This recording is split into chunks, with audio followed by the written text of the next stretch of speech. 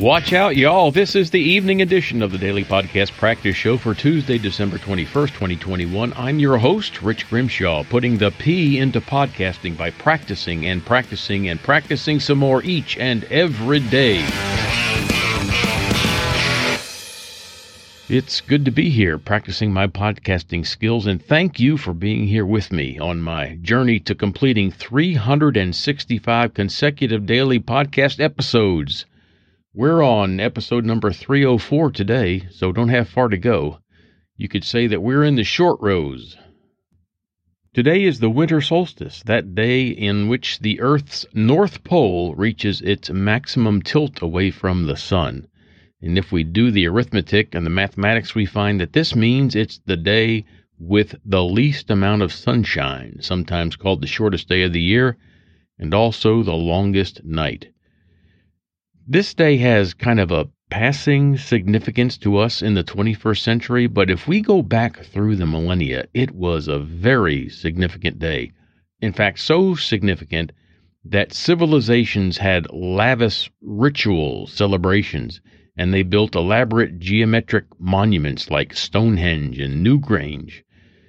According to History.com, quote, humans may have observed the winter solstice as early as the Neolithic period, the last part of the Stone Age, beginning about 10,200 BCE, before the Common Era.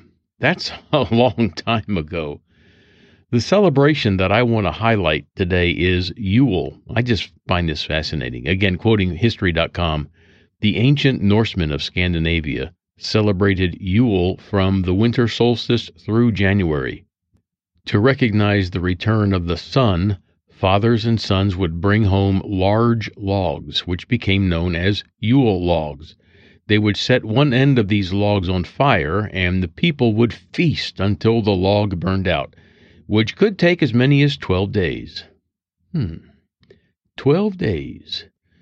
Could that be associated with the 12 days of Christmas? Could it? I don't know.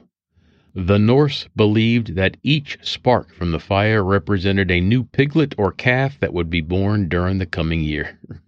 Wow, I think they're just Sparkies. That's a lot of piglets and calves.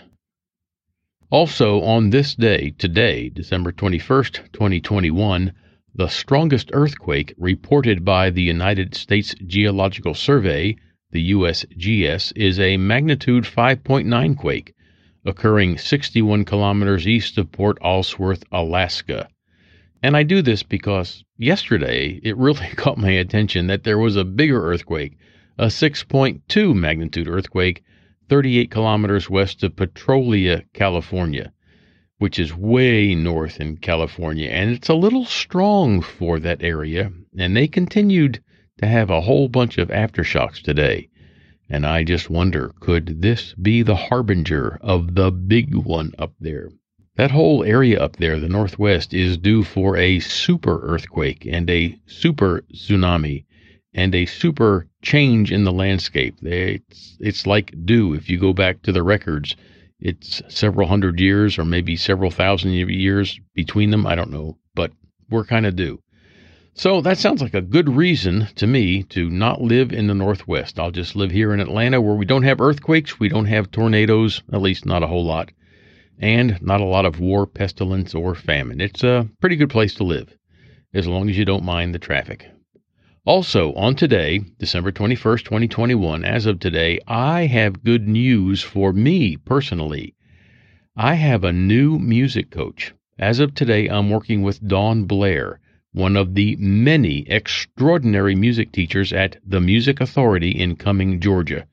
This is where owners Melissa and Andrew Loggins provide a fabulous community for musicians like me to learn, to shop for gear, to network with other musicians, to perform with other musicians, to get our instruments serviced, and just generally thrive and have a really good time.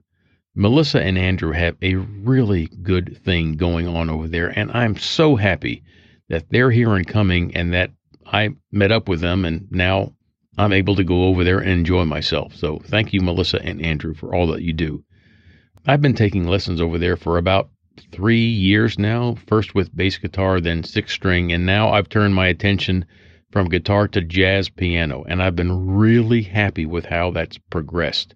I've had piano lessons for a long time, and I've goofed around with the piano, but as of today, I think I kicked things up a few notches because my new coach, Dawn Blair, has her music degree in jazz piano from Wayne State University in Detroit, Michigan.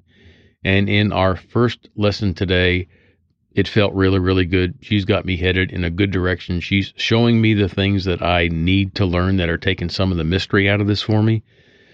And I just really think this is going to be good. It could not be more serendipitous. I'm ecstatic, and I'm looking forward to making really good progress in my music studies. Big day in my life. And that is all for today. Can't get any better. We're going to wrap this up in this little bit of geofabric that I have left over from a landscaping project, and then we'll stick a fork in it because it's done.